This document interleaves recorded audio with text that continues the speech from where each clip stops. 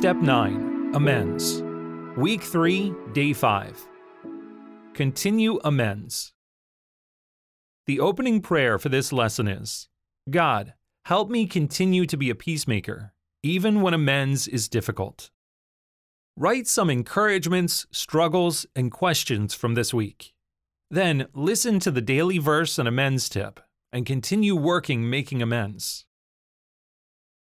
In Matthew 5, verse 44 to 45, Jesus said, I say to you, love your enemies and pray for those who persecute you, so that you may be sons of your Father who is in heaven. For he makes his sun rise on the evil and on the good, and sends rain on the just and on the unjust. Your daily amends tip for today is how to respond if someone does not understand your sin or refuses to forgive you. You will likely make amends with some people who do not have a biblical understanding of sin and who will not respond well to your amends effort. If someone does not agree with God's sin standards or understand how your sin caused him or her harm, it does not mean you should avoid amends. Make amends even when you think others will reject your amends or respond poorly.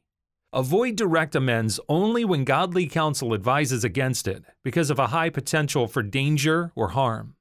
Your purpose for amends is to obey God and love others, not to receive a certain response from the ones you hurt. When making amends with someone for sin that he or she does not understand, speak the truth about your sin, but try not to blame or accuse them. Stay focused on your amends. You are only responsible for your part, not the other's response. Here's an example. Luke, who is single, is making amends for crossing sexual boundaries with Karen, an old girlfriend, who is also single. Luke: Karen, I've come to realize that I wasn't a good leader in our relationship. I crossed sexual boundaries with you. Will you forgive me for my actions and any harm it caused you? Karen: I don't understand what you're talking about. Sexual boundaries? I had fun. What is wrong about what we did? Luke: At the time, I didn't understand the damage I caused either. But Christ has started to get a hold of my life. I now understand God's intention for sex and the hurt caused by me acting outside of His design. I would be willing to talk with you about this at a later time if you're interested, but I really only came here to make amends for any harm that my actions caused you. Will you forgive me? Karen: I don't think I should forgive you for something that was not wrong.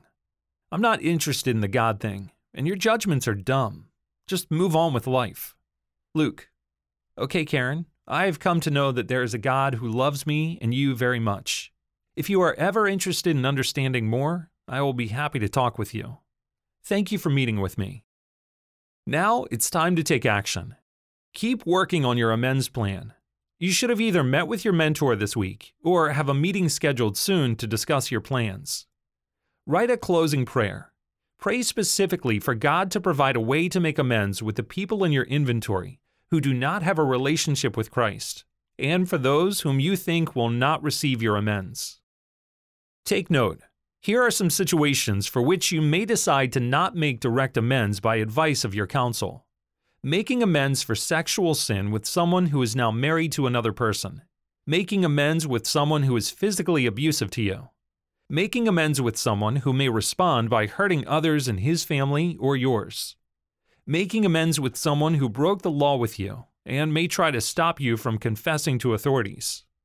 When there is danger, write an amends letter to keep and pray for God to provide a safe opportunity for direct amends in the future.